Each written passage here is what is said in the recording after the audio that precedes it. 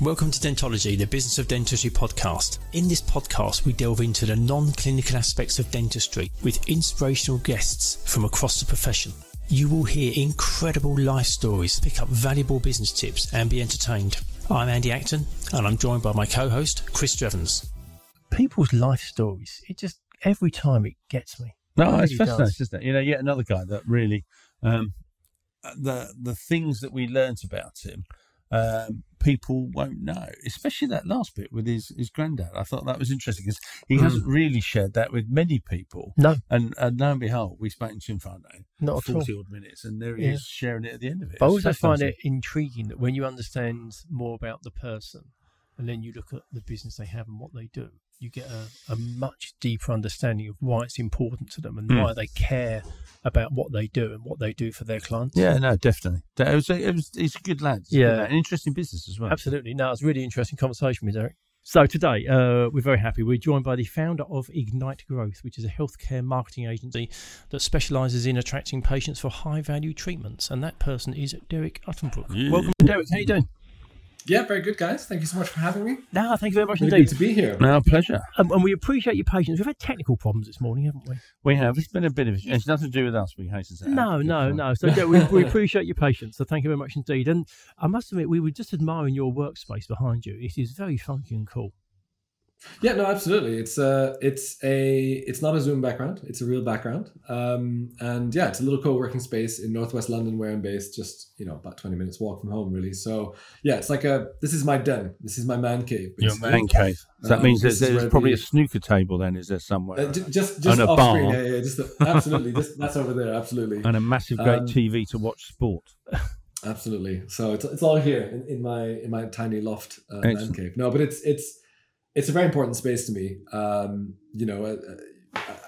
We'll get into that later, but I think focus as a business owner is so important. And I think, your environment is extremely important. And so I've learned that over the years after working from different places. And now for me, it's non-negotiable. I don't have a man cave at home. So this is my man cave. Yeah. I think my bass guitar is going to make an appearance here at some point. Okay. So, yeah.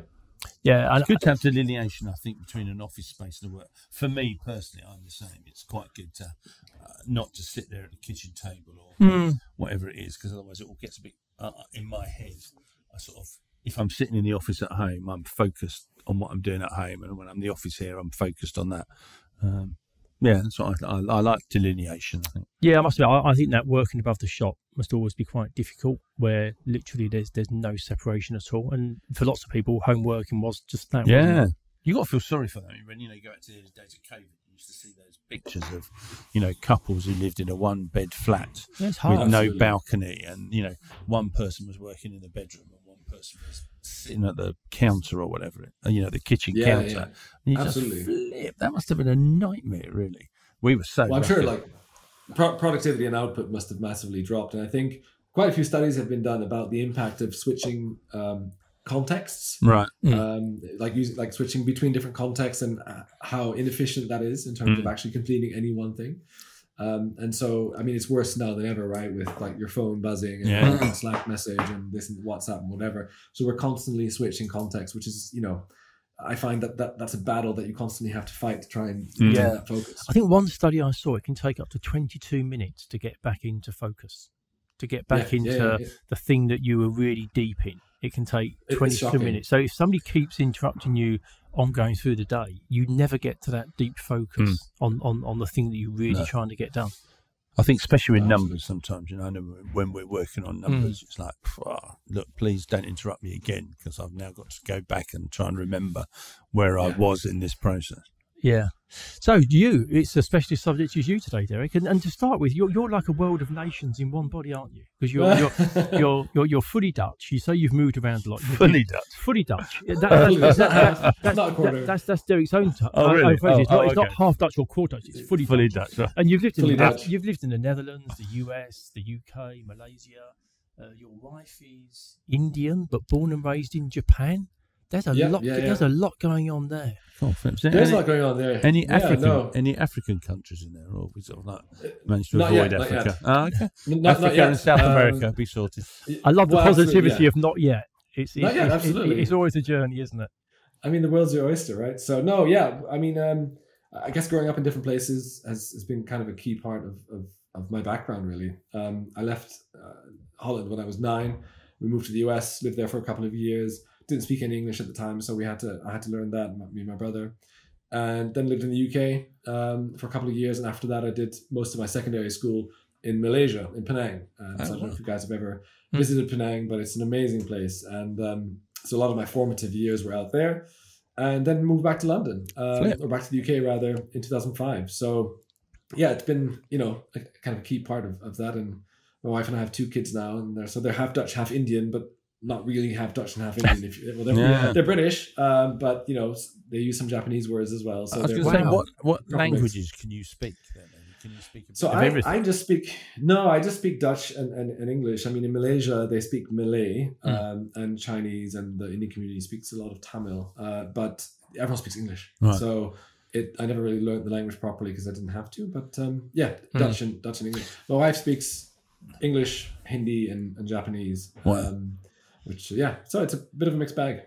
We are lucky, aren't we, speaking English, really, because we are we're spoiled. So lazy. We're spoiled. Did you see that thing with the French government or something? It's trying to it's going to fine people if they put English words in communications and business communications. So if you use an English word, it's going to be a euro fine, because they said they're fed up with the Anglicization of the world, which I thought was so typically French, really. Years ago in a previous life, I worked for a Danish bank, and one of the guys there told me that in Denmark, any TV program that's broadcast can only be, by law, broadcast in the language it was made in, which is why Danes tend to be so good at English, because obviously there are a lot of programs in the English language, lots of them coming from America.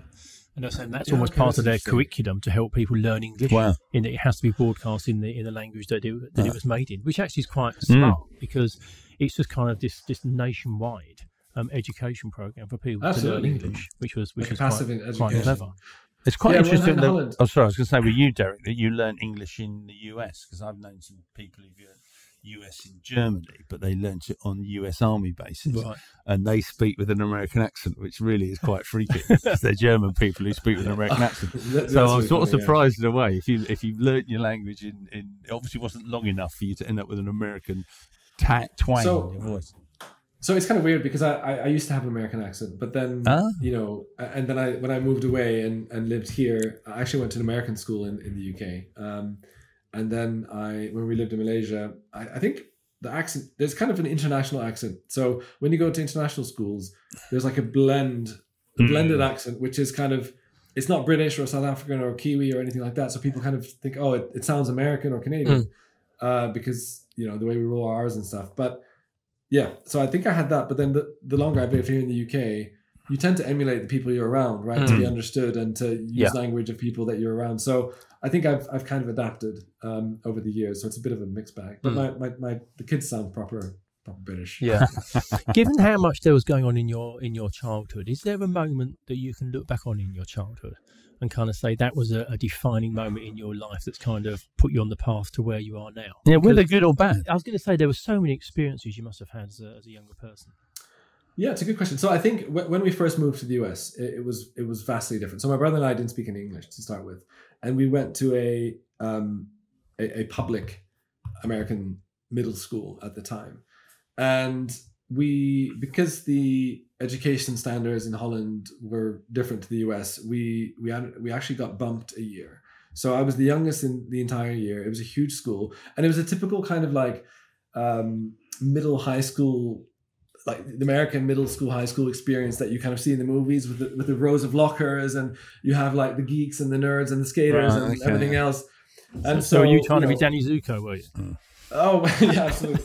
No, so I it was a very different environment. I came from a very small school in a town of 3,000 people. So I think I had maybe 15, 20 kids in my year. All of a sudden I'm in this massive school, moving between classrooms, all this kind of stuff. And so for us, that was a huge experience. It was really difficult. It's a massive culture shock.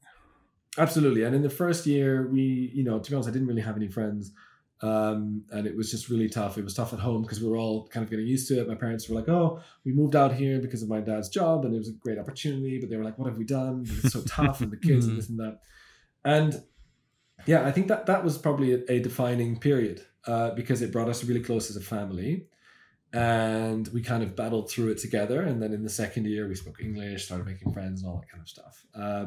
So that was definitely a defining period. And after that, every single move we've done has just become easier and easier and easier and easier because you get comfortable with change. And so I think that is definitely that resilience that I think I developed during that time is helpful because as a small business, you have to constantly change and adapt, right? As you know.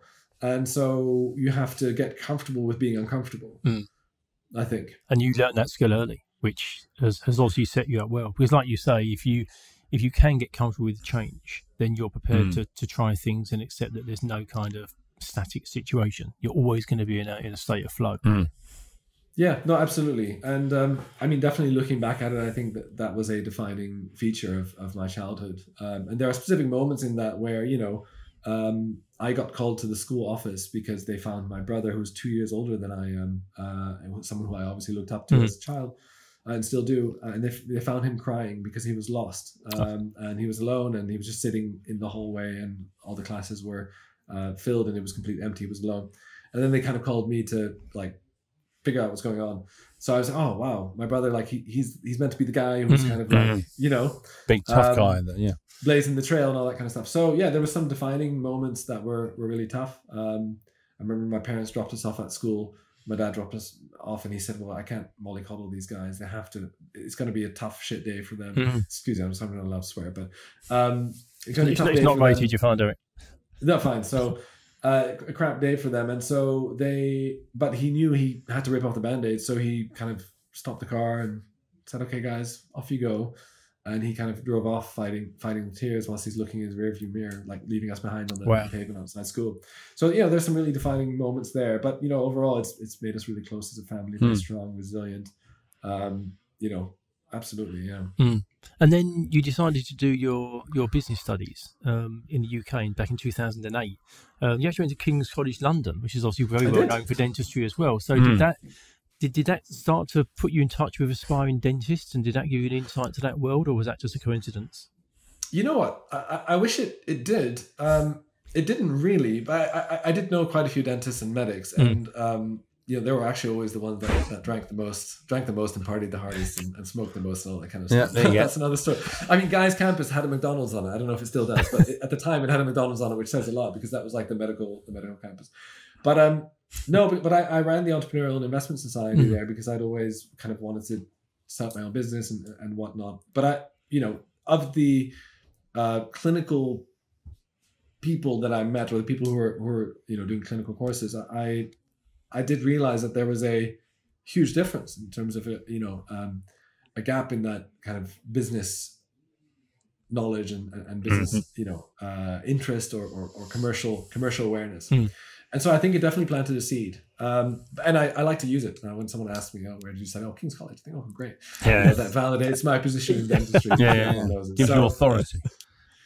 Yeah, but no, I decided to come to London. Actually, I wanted to go to Sydney to study for university, but my dad was like, if you move to Sydney, you're never going to leave Australia. So go to London first. You can always move to Sydney at some point. And I think he was right. So I applied to the UK, got accepted in the King's, and there I was, basically, yeah. Brilliant. But then you obviously didn't move straight into the business that you own now, or even dentistry. You went into banking. Was that in the city of London, banking? Yeah, it was in the city. Yeah, absolutely. So I graduated in 2008.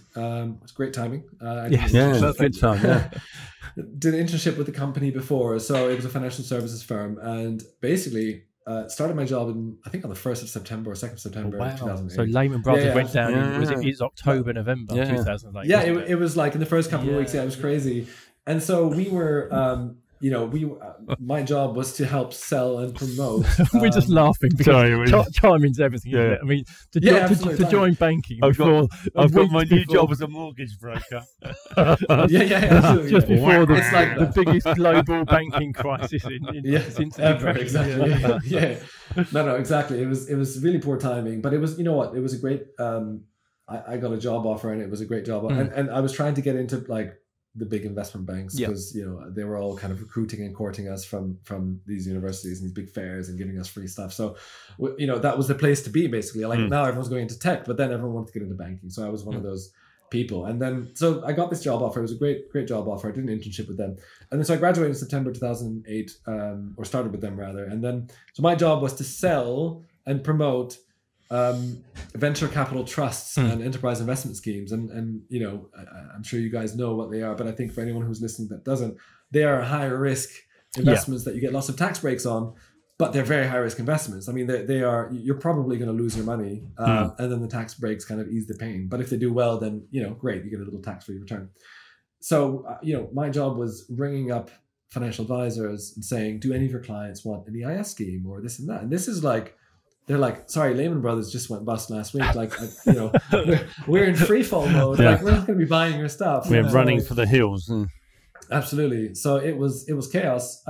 But I was there for a couple of years. I learned a lot. I worked with a lot of different types of businesses. I mean, the nature of what we did was helping small businesses raise money, basically through EIS and VCT schemes. And so I think that's where I really developed a passion for working with smaller businesses, and learned a lot about the economics of that, what that looks like, and I think it helped me establish a kind of core commercial awareness. So yeah, no, but yeah, not great timing as far as City goes. Then I left and I went to Accenture. I worked as a consultant. I did that for a few years, and I worked in some of the large banks in the UK. So I worked on the post-merger integration of HBOS and Lloyds. Right. When LBG took over HBOS, so I did that for a couple of years. I was up in sunny Halifax, in Yorkshire, and yeah, I mean, that was a great kind of big corporate experience. I later then moved on to Santander, worked in their corporate bank. I think at the time they were acquiring a piece of RBS. So yeah, lots of different experience. I mean, I think Accenture gave me more project management experience, process improvement, gave me a better understanding of like looking top down at a larger corporate business and understanding the different functions and how they all interact. So yeah. And whether it felt like this for you at the time, but you seem to have a really positive outlook and positive memories of what would have been a difficult period, which I think says quite a lot about you, because it would have been hard. We laugh about it, but joining the banking sector in late 2008 wasn't much fun at all. But the way you recount it, you've taken a lot of positives from that experience. And out of adversity, I think is that great thing of sometimes those are real learning moments, aren't they, when things aren't very easy. Well, no, I mean, you're right. I think to some extent I probably didn't know any better, because I had a great job offer from like a top 25 financial services firm in the UK. The salary was good. I was living in central London, just enjoying life basically. And it was hard, but I never knew any better. I mean, I never did I never had the good old days of bonuses and going golfing and this and that. Like I never knew that. And so everyone else around me that had more gray hairs knew that, but I never knew that. So for me, it was just, it's a tough time and I'm not going to get a bonus or whatever, but this is life. Like, let me just soak it up and learn. And so, yeah, it was kind of okay. And then from that, of course, like, you know, when I went to Accenture, these consultancies always clean up, right? Because when there's mergers and consolidations and stuff, like that's when the consultants get shipped in.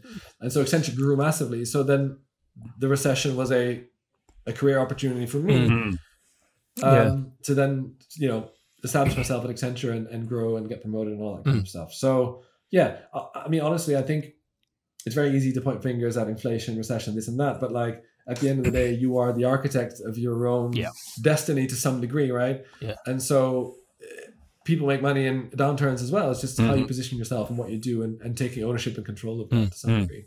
And then control your bit, your controllable. Yeah, exactly. You can't do. Exactly. And then jump forward to 2017, you then started Ignite. Can you remember the moment when you decided that that's what you're going to do? Was there a kind of a specific moment in time when it really did hit you that this was going to be your future? You know what? So after Accenture, I started my own business, which was a crowdfunding platform, and I raised investment for that. And after about 18 months or so, I ended up selling that. It kind of washed its face. It wasn't a massive success, but I learned a lot. Then I was working at Santander as a contractor. Did that for a couple of years, and I was very comfortable. I was making a really good day rate. That's a really unpleasant place to be, though, isn't it? very comfortable is a hard place to be. Well, that's the thing, right? And I was comfortable, and I was like the first person on the project, and then by the end of it, there was like 100 people on the project. So I was like the go-to SME who'd been there since the beginning, and you just accumulate knowledge and contacts and stuff. So I would have never walked away from that because it was comfortable and whatever. And then they scrapped the project, and of course, contractors are the first to go. And so 2 weeks before my daughter was born, they said, "Okay, thank you very much. We don't need you anymore." And actually, for me, that was amazing because there was these golden handcuffs. I felt that I was able to. They were just taken away from me, and it would have been hard to take that step voluntarily. But then I found myself without any work. It's almost done for you, wasn't it? Absolutely. But my colleagues and stuff were panicking, but by that time I'd put some money away and saved some money. I was like, you know what? My daughter's going to be born in 2 weeks. I'm going to enjoy this. So I took 9 months off as paternity leave, lived on savings, supported the family through savings. And in that time, I was like, well, there's got to be a better way to make a living than working at a bank as a contractor. I knew what I was doing. I was comfortable in that space, but wasn't that challenging, wasn't that interesting. And I always wanted to kind of create a business that I could architect my life around, or architect around my life even. And as you guys know, I think everything changes when you have kids, right? Priorities change. And so for me, that was like a really interesting time to pivot. And so that's when Ignite was born. I was like, oh, well, Facebook ads are kind of picking up for small businesses. It's kind of becoming a thing. Let me learn how to run Facebook ads. And then if I can help attract, customers for a business, then there's value in that for the right kind of business. And that's basically how I got started. I did a course on Facebook ads, and like all those guys at the moment in the Facebook groups who are saying, oh, can I work with a practice for free and give you a testimonial, this and that. I was one of those guys, and I started right at the beginning with 0 clients. And the rest is kind of history, really. So that was for me the point. Brilliant. Wow. So just for those that don't know, can you kind of just talk us through what is it that Ignite can do for dental practices? Yeah, sure. So in a nutshell, we help attract patients for specific high-value treatments. So we do that primarily using social media advertising and search engine advertising. So we run Facebook ads, Instagram ads, and Google ads for specific treatments to basically get people booked in and going ahead with treatment. So it's definitely a cutthroat business. We have to keep producing leads every month. But we have about 100 or so clinics across the UK that we work with. We operate in about 65% of the UK's postcodes. Brilliant. It's been a hell of a journey. Out of interest, Derek, out of your 100 clients, and I'm assuming then by the sounds of things you're promoting similar types of treatments. Do you have to adapt a message for geography? You do to some degree. So it kind of depends. So we try to find a balance between what we know works and how we adapt to the kind of the brand and the messaging of the clinic, if that makes sense. So, I think sometimes people try to kind of steer the ads in a direction of a certain brand image or what they want to portray. Like, I want to portray myself as a premium practice, and we don't call it, we don't want to call it a free consultation. We want to call it a complimentary consultation. We try to factor that stuff into the ads, but we also have to balance that with, well, actually, this is what works and this is what doesn't work. And an extreme example of that is, sometimes practices are like, well, when leads come through, they don't really have an understanding of price for something like Invisalign. Can we tell people it's starting from £3,895 in the ad? And we're like, well, yes, you can, but that's kind of going in quite strong with the lead. Someone who doesn't know you, they don't know what you're about, they don't know what you can do for them. And so we always have to kind of find a balance and advise people, well, we can do that, but your results are going to suffer, and this is what works versus that. So we try to strike a balance, basically. What works very well is like using copy that resonates with the local area. So if there's specific landmarks in the area that you can make references to, or even if you can potentially call out the area or the people in the area, or make some sort of, people in Kentish Town are often upset with their smile, blah, blah, blah, blah, blah, then it helps attract to the subconscious, because we have to appeal to the subconscious, right? Because you're on Facebook, you're scrolling down your feed, and it's actually your subconscious which is telling your conscious mind to stop scrolling and look at something. And so by making the ad more relevant to your prospect, you're appealing to someone's subconscious. Since 2017, has there been much change in patient buying requirements, and have those messages that they respond well to evolved as well? Are we becoming more sophisticated as prospective patients? It's a great question, actually. I think in the more competitive areas, definitely. So in central London, it's very, very competitive. And what we find is that, especially with treatments like Invisalign, which are, dare I say, a little bit more commoditized to the consumer, like it seems like a more commoditized product than something like dental surgery or implants. People hop from consultation to consultation because they know that Bob Dental down the road offers free whitening and free composite bonding. And so they hop around from consultation to consultation to try and get, the best quote. So it does, it has evolved. I think in less competitive areas, more rural settings, smaller cities, smaller towns, it's, there's a lot of people who still haven't heard of Invisalign, or they haven't really gone to a practice to have a consultation, this and that. So yes and no. I mean, there are certain things that work really well. So, something like a free consultation and scan, it worked in 2017 and it works now. Practices don't have to do a discount. Everyone thinks, I have to offer £500 off Invisalign. How am I going to make the economics work? You don't have to. For big ticket treatments. Interesting. The opportunity to speak to an expert about who can address your concerns is valuable enough, right?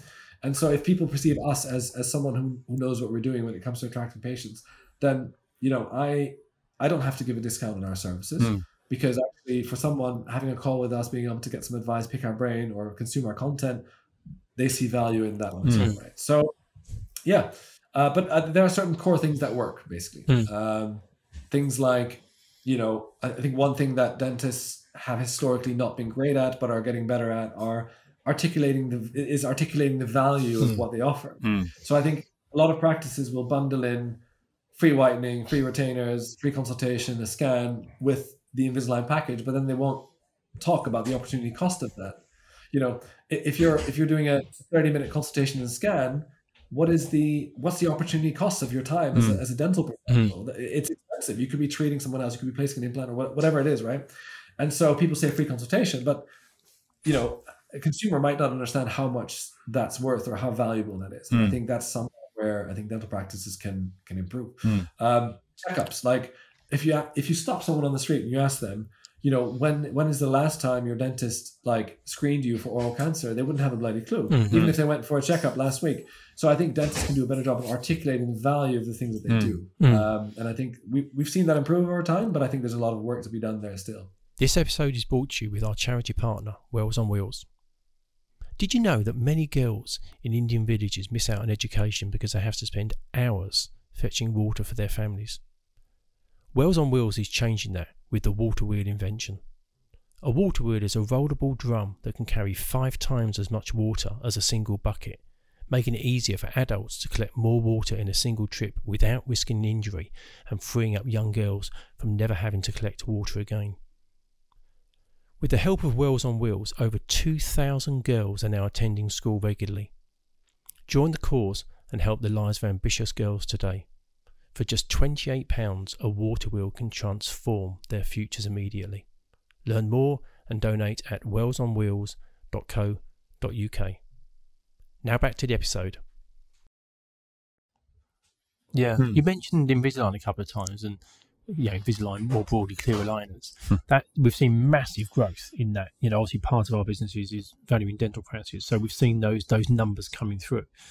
Is that likely to burst that bubble? Would it deflate? Would it continue to be a great practice builder? What's your view on that sort of slice of the market? So Invisalign has been a huge part of us, of Ignite. I mean, I think out of the 100 practices we work with, probably about 80% of them we do some sort of clear aligner marketing or ortho marketing for them. And so it's a massive part of, we've grown. We're like, if a lion is this massive whale, we're like a little feeder fish, eating the algae on its side, right? And we've gotten fatter and fatter as we've eaten more algae. And so I think clear aligners as a category will continue to grow. I think what we've experienced is growth in that category of product. In the same way that, I can't even think of a good example, but like, let's say electric cars, right? That's a good example. Like 5-10 years ago, there were electric cars, but it was not common. It was a small category. And now, and then Tesla kind of trailblazed the whole thing. And then now it's a bigger category and the market as a whole is grown.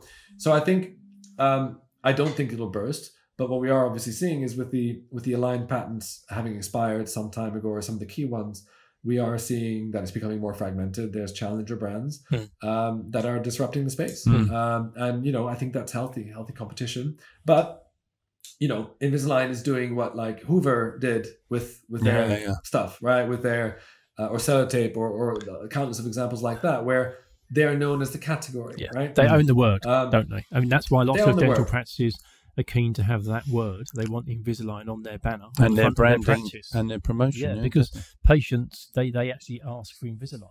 What they actually mean is, they're looking for a clear aligner solution, and Invisalign might be the best one for them, but they don't necessarily know that. But credit to Invisalign, the amount of money they've spent to get themselves into that position. They own that word. They've done a great job, but even they are now kind of moving more towards restorative dentistry. If you look at some of the narrative around the iTero scanner, they are now saying, well, listen, it's not just a fancy before and after tool and a 3D scanning tool. It's actually also great for restorative dentistry. And they're pushing that agenda now as well. And so I think they're moving away from kind of like, being a single product aligners only to more holistic planning around, the symmetry of the face and the smile and that kind of stuff. Makes sense. It's like Dyson, wasn't it? Dyson did Hoovers. There you go.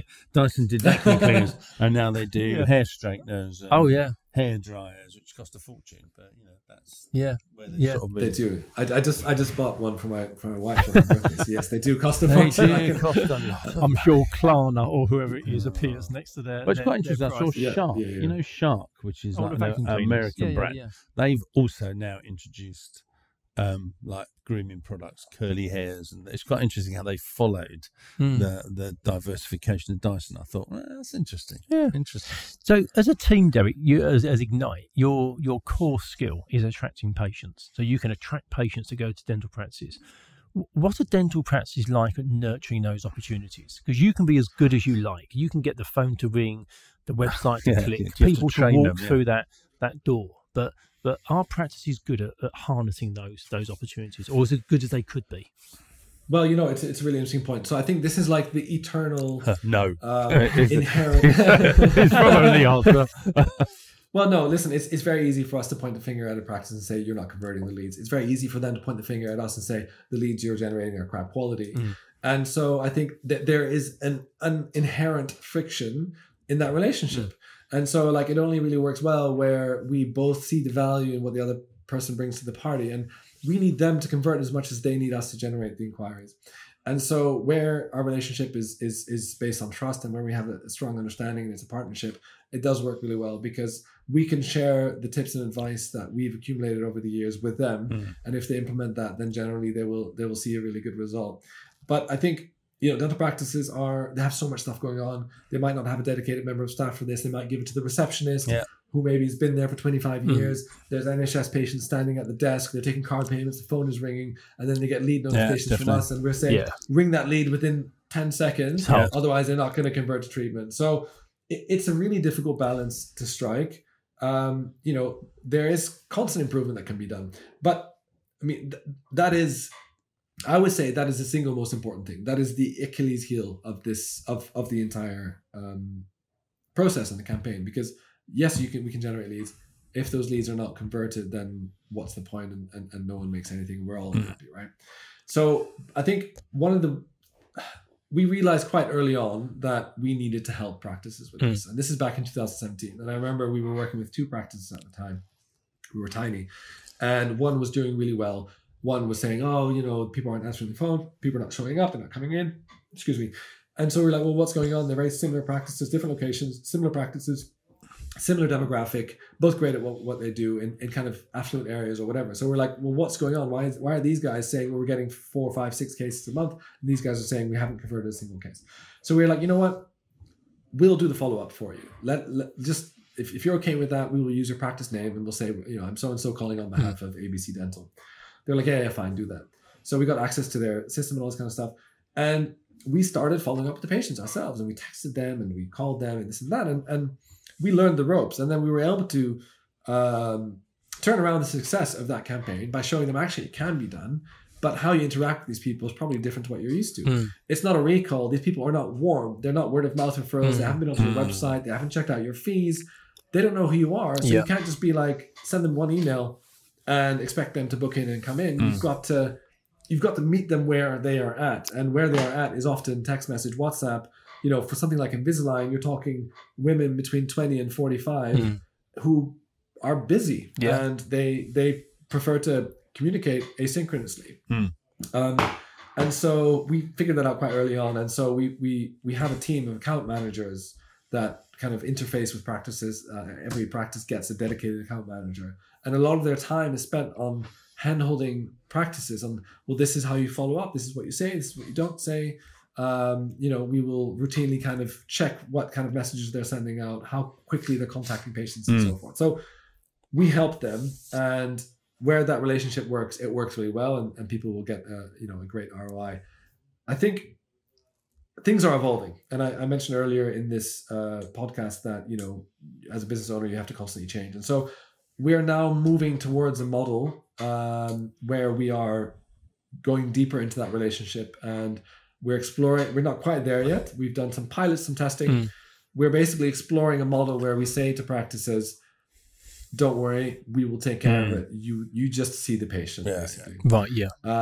And so that is a next step. And then we want to get to a point where we say, you just see the patient, you only pay us when they go ahead. That's where we'd really like to get to, because then not only are we adding more value to the practice, we're de-risking the process for them. Because I can go to you and say, Chris or Andy, I can say, listen, you do what you do best, sit in surgery, you know, and talk to these patients, identify their needs and help them out. And if they go ahead with treatment, you pay me. If they don't. But that's really cool because, you know, you said the friction point is you generate the leads. You know, they don't deliver. They say it's a crap lead. You say, well, you didn't pick up the phone quick enough. What you're talking about is identifying that or recognizing that as your key friction point and looking for a way to fix that, to leave the dentist, the clinician, to do the bit they're trained for, which is actually to deliver the dentistry. Yeah, it takes the pain point. Well, and quite often we've got an associate who sees the patient. Then we've got the receptionist who is kind of taking the lead and trying to follow up with them. Then we've got the principal who's basically engaged us to work with the practice. And so there's 3 stakeholders that are involved in this. And so, you know, it becomes extra complicated. So it's not a case of, you know, it's their fault or it's our fault or it's anyone's fault. It has to be a team effort. So everyone in that circle, you know, our campaign manager, the guy who's managing the campaign internally for Ignite, our account manager, their receptionist, their TCO, their principal, and the associates, we all have to be in sync and work together. That's a lot of moving parts, isn't it? That's a lot of moving parts. And people have good days and bad days, and sometimes the campaign might not perform as well as we'd like it to perform. Sometimes the receptionist might be, you know, unavailable or too busy, and so it all has to line up. But you know, when it works, like 1 in 10 inquiries will go ahead with treatment. You know, we generate 7,000-8,000 leads per month, and routinely 1 in 10 will go ahead with treatment. I mean, it's that good, basically. The typical open day the average practice will get 11 cases in a day. Wow. So it does work, but there's a lot of moving parts. And you know, it sometimes, and I think any business owner is guilty of this. Like I've done it, you know, at Ignite and my previous businesses. Sometimes business owners just throw money at a problem to solve the problem, and that does not work in this context. Like if a practice is struggling or they want to grow, they can't just throw money at us because that's only part of the puzzle, right? There's a lot of work that goes into making it work. But, you know, we've got 100 clients. Some of us have been with us since 2017. In fact, probably more than a dozen have been with us since 2017. The average practice stays with us for 450, 460 days, something like that on average. So, you know, overall, I think we do a good job, but it's hard work. It is very hard work. You know, we have to deliver every month. We're not building an asset with recurring benefit from it. We're not, building a website that's going to get ranked in Google. Every month we start at zero, and we eat what we kill with practices. What would you say? You've obviously had quite an entrepreneurial journey with different businesses, and now at Ignite. What's the one thing that you've taken from your entrepreneurial experience each year? It's a good question. Honestly, and this is going to sound cheesy and corny, maybe it is. I think entrepreneurship is ultimately about helping others and solving problems or solving a problem. And I think if you can solve someone else's problem, and it's a big problem that is very, very prevalent in their life, and it's stopping them from getting to where they want to get to, then you've got something really valuable. And so I think as long as you can solve someone else's problem, then there's an opportunity there to monetize that. As long as you can monetize it. Yeah. Well, exactly. But yeah, my team, like we genuinely get super excited when our practices thrive and do well. I mean, for us, there's nothing more rewarding than if we get an email from someone saying, oh my God, we had, 28 people on the open day and 19 went ahead with treatment. I mean, we have our internal Slack goes mental. Yeah. Everyone starts banging out the memes and emojis, and people are actually super happy. And people, so, when we get good results for clients, we absolutely love it, and it keeps us going. Well, that's good. That's good. Thank you. Yeah. It's nice to hear, because it matters to you and your team. And I think if you get people who genuinely deeply care about the thing they're doing, it flows through in so many ways, doesn't it? And you know what, it's hard to step away from that, because yes, we do thrive when those things happen, but equally, like, that imposter syndrome is still there. It doesn't matter where you get to, and we're still a small business. I mean, there's 25 of us, we've got 100 clients. It's a big tiny business, or a big small business, or whatever, but anyway, it's if one of our clients is unhappy, or they raise a complaint or whatever, it hurts just as much as it did when we had 2 clients. Yeah. Like, we take it seriously. What could we have done better? What's going on? How did it lead to this point? And all that kind of stuff. And as a business owner, it's hard to get away from that and not to take it personally, because actually the team genuinely cares. And by and large, I think we've hired people that genuinely care a lot about what we do and getting good results for clients. Yeah. Yeah. And I think if you get the right people who think in the right way, in terms of they buy into your culture, the skill bit follows. Because at a root level, they actually care about what they're doing. Absolutely. You can't teach that. You can't train someone to care. So we always hire on culture and fit and values first, and then skills second. I mean, obviously it's great if someone knows how to run Facebook ads, if we're hiring them for that position. But, do they need to have dental experience? No, absolutely not. I mean, there's a lot of proprietary knowledge that we've accumulated over time that we've got a playbook. We can teach them what to do. But you can't teach someone their values or their culture. Or you can't teach that. No, 100%. Jerry, we always wrap up in the same way. We always ask our guests the same 2 questions. So the first question we have for you is, if you could be the fly on the wall, what situation would you be in, and where and when would that be? Sure. You know what? I'm not much of like a historian, so I haven't got like any big moments where I'm like, oh, I wish I was there for the fall of the Berlin Wall or whatever.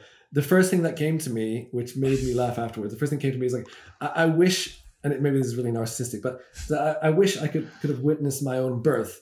But then I realized the practical implications of what I would have to witness and see, and I thought, well, actually, maybe not. So then I thought about it again, and I would have loved to been a fly on the wall at the birth of my kids again, rather than being, like kind of there on the ground to kind of watch it from a distance, because I think those moments are just so phenomenal.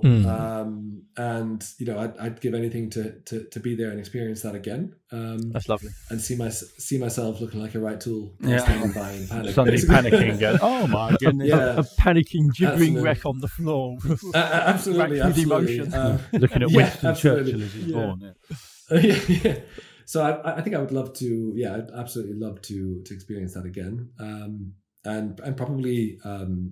If I could choose another event, it would be to relive my wife and I's wedding. So we had an Indian fusion wedding in Langkawi in Malaysia, and it was just, I mean, we had it was a smallish wedding for Indian standards, and we really 1,500, 2,000 people. Yeah, I assume just 200 or 300 then. Yeah, it was like 140 or 150 maybe, so it was smallish. But until this day, that was coming up to 10 years this year, people tell us it's still the best wedding they've ever been to, and we certainly felt that, and we it was just the best time of our lives. We probably shaved about 10-15 years off our life expectancy because we partied so hard. That's good. Yeah, good reason. So, I think it says a lot about your values, that the two things that you cite are the birth of your kids and your wedding. I think that says that, and that thing you were saying about making sure that the business is kind of close to where you live, so you can walk to the office. And when you stop, when you got out of banking, it was to spend time out on paternity leave. There's obviously a real strong core that takes you back to family, and I wonder whether a lot of that, the moving around and those life lessons that the parents taught you so young, have really kind of stuck with you in a really strong way, and it's feeding through to your own family.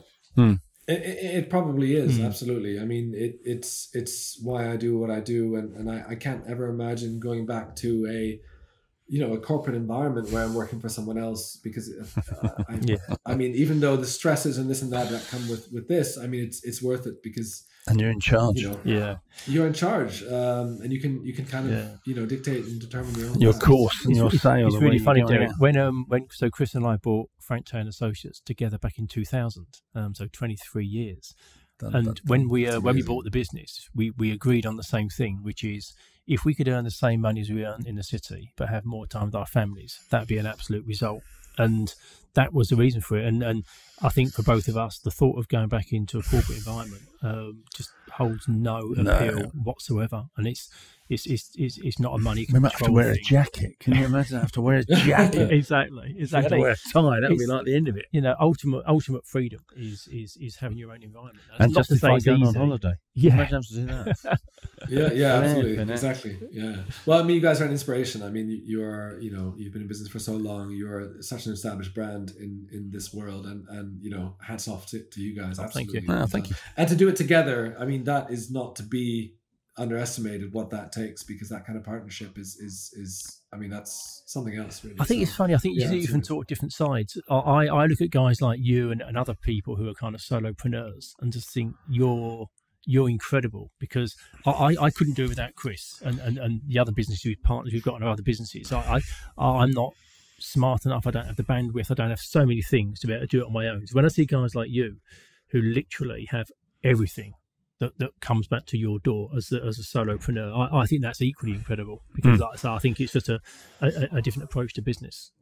Yeah, no, I mean, it's definitely hard sometimes, and it's hard to have someone to bounce, not to have someone to kind of bounce ideas off of and that kind of stuff. So for sure, I mean, I'd love to have a co-founder, but equally, it's like, it has to be. I think it's hard to find someone like that. Yeah, you're on the same wavelength. Absolutely. So and you guys have been in business for 23 years, which is phenomenal. So I'll follow up. Our last question is: if you could meet anyone, who would you like to meet? Living or dead? Yeah, fact or fiction? Yeah, whoever you fancy. To you. And don't be you know what? Well, this is going to be kind of maybe boring, it's going to be boring. I think it's along the same theme. So I never really met any of my grandparents, and so it's never really been a thing in my life where I'm like, I never had grandparents, but I never knew what it's like to have grandparents, because I never met any of them that I remember, and interacted with them. But then my dad's father was a bit of a legend, because he